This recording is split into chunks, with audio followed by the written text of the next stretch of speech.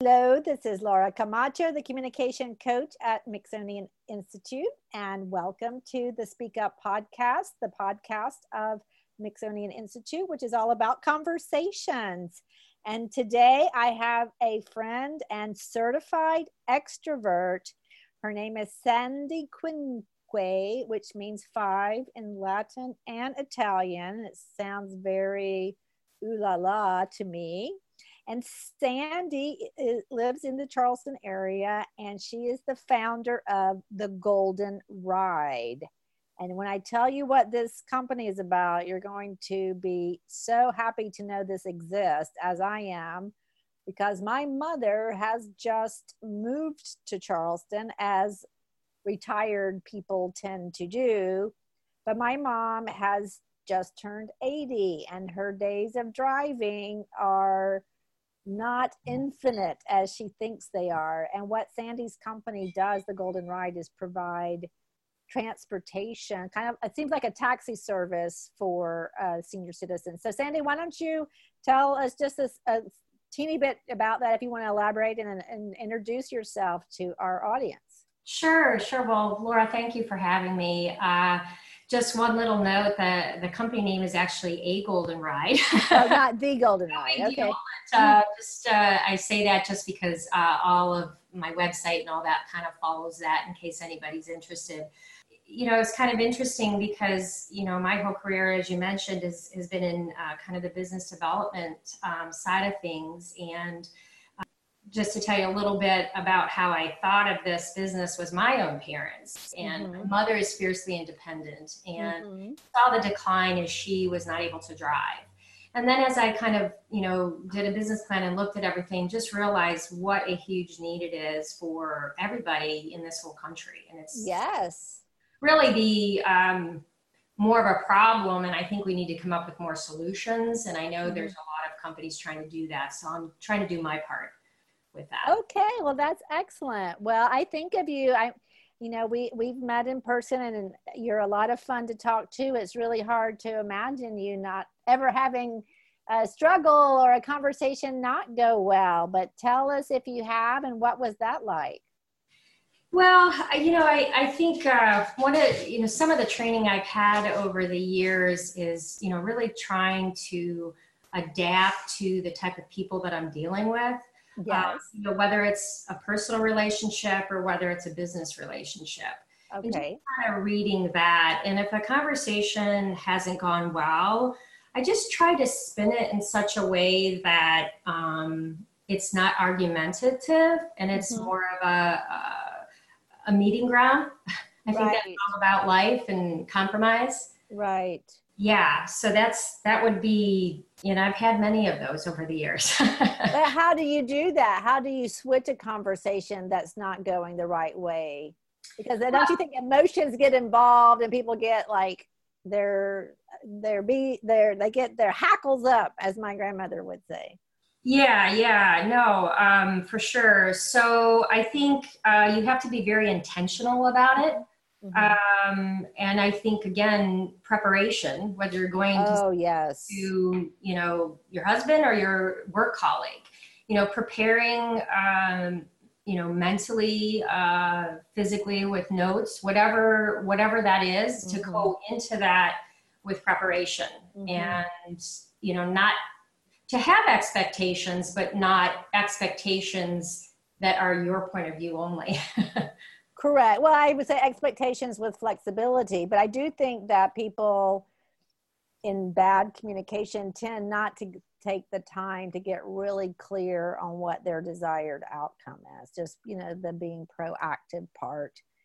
So I think taking time to do that, and everybody's so overwhelmed. And I think I perceive a general decline in our quality and quantity of conversations. But no fear, we're going to make it better. Yes. So thank you for that. So yes, getting prepared and being willing to just pivot the conversation to look for the common ground when things are going a little bit south. So why don't you tell us about a time when some conversation happened to change your mind on something? Yeah, so not so much a conversation, but more of change my mind on the direction I was going. Okay, how did Um, that happen? yeah, so um, I was actually working for a firm here in town, and it's my recent transition actually. So I had the idea for my company, a Golden Ride, a couple years ago, and had this opportunity to work for a local firm here, and it kind of was at a crossroads of what to do, and I decided to work for them. And then fast forward a couple years later, I just had a change of heart. Was at a point in my life that being in business development, promoting services and products for companies my whole career, this was just something that I felt like not only could I do that, but also make an impact in the community. Right. And one of the things that kind of stirred me up was I actually had a colleague recommend a book to me called Halftime. And Oh, it's written by Bob Buford. I don't know if I'm saying his last name right, but and it's basically a book about we kind of run through our lives in the first half, and we're busy raising our children, doing whatever we do with our careers, and etc. And it's you get to a point where what does that second half look like for you? right. And it's really been enlightening and kind of pushed me a bit over the edge to kind of walk away from the firm I was working with because I loved the work, and just kind of do something that could make an impact in our society. So Good. That's really wonderful. And it's nice to be able to apply what you've been working in your whole career to this new endeavor. Well, as a person who has built businesses for other people and now you're doing it for yourself, what I would like to know, what are your communication tips as far as like how do you connect with people and how do you sell your idea or your product or your service, and like what's your approach to this? the two biggest tips that come to mind for me when I think about communication is, one, I'm going to kind of steal from my husband. He manages a very large team of people across the country, and he's always said to me, over communicate. And Yes. if people could be really intentional, and it's hard to do. I fall, prey to not doing it myself, but just to over communicate. Under communicating doesn't really get you anywhere. So over communicating is just going to cover your basis, and people feel, needed, included, informed, all of the above. So that'd be my first. And then the second, again, with my background is just understanding who you're dealing with. If you're going into, let's say, a meeting with your boss who is, very analytical, and you're more of a social person, just understanding whatever you're meeting about, try to match what their style is. If they're analytical, go in with your numbers, go in with your stats. Or on the other hand, if you have a boss who's, dominant and you're analytical, you'll want to come in with all the numbers and the stats, and they want to get to the end result. So just being aware of not only yourself, but those around you. Yes, I like that second tip. I mean, both are good. I think over communicating leaves less room for misunderstanding, and also helps people remember, because that's what we learn in communication studies and public relations and advertising, that people have to hear a message multiple times. And sometimes they're distracted when you're talking to them, or they don't get it in that moment, or they need time to process. So I love that over communication, and then and synchronizing with your audience. We have different communication styles that are similar to DISC, and really, tuning in to, like you said, is the person analytical or not, or not? And also, is that person, how are they emotionally? What emotional state are they in that moment? Because there's nothing so annoying when you've had some bad news or you're irritated, and then the person you're talking to is all perky and super optimistic. Right. Slap them, right? A friend of mine was telling me about a call with customer service, and the person calling, my friend, was like, for some reason, I think her dog had just died, and she was like not at her best, and plus she had this technical issue, and the person she was talking to was just so over the top peppy, and she said it was just annoying. I just wish he had just toned it down a little bit, you know, to synchronize a little bit the emotional state. Do you have any conversation starters that you tend to use, or does it ever happen? What happens to us introverts is that sometimes we're in conversations and we can't think of what to say, but I don't know if that ever happens to you. Well, this is something, it's interesting you bring that up, because this is something that I'm teaching my son as he's getting prepared to go out into the working world.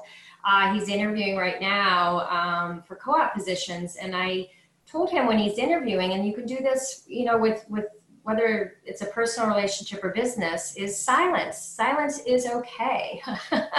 Very true. Yes. You know, and whether it's interviewing or you're in with your boss or even, you know, your spouse or your child, it's okay to take a few moments and think through what was just said, and kind of just, it's okay for silence for a few minutes. Oh, that is let it be your friend.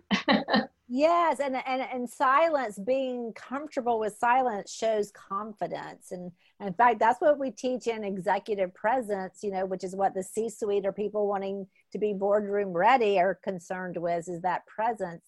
And it's all about being comfortable with being silent. Silence is okay, very well stated, and a lot of truth in those 3 words. Well, thank you so much for sharing your time and expertise with us.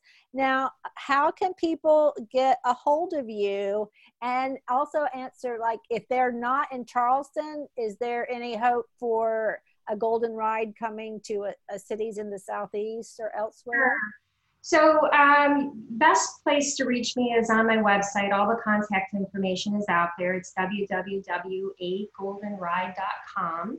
Okay. And my contact numbers, all that is out there. You can even inquire of our services right on the website. Again, we're a senior-based transportation. We're dedicated to getting seniors to where they need to be, veterans and adults with disabilities. So the second half of your question is interesting. The short answer is no, we're just here right now. Okay. South Carolina. We are licensed for the whole state.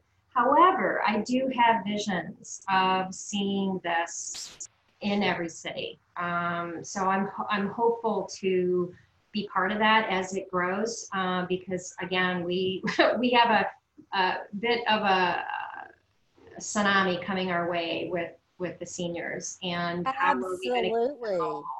And it's something that you don't think about it until your mother moves in and you see that, oh, mother, how did you get that scratch on your door that wasn't there yesterday? Oh, well, you know, coming into the garage, so get little flags, and, you know, what are the alternatives? And we know our seniors want to remain independent. And I think it was you who told me that, that for senior citizens to age well, they need to have that sense of agency and being able to make decisions and be able to move themselves around. Yeah, believe it or not, the New York Times actually wrote an article stating that loneliness and isolation is going to be more of a problem in our society than smoking and drinking. What? Yeah. Wow, that's amazing. Well, that's a sad thing to hear. Well, thank you so much. I know our audience will enjoy hearing your tips, and maybe look up a Golden Ride, and we'll catch everybody on the next episode. Thank you, Laura.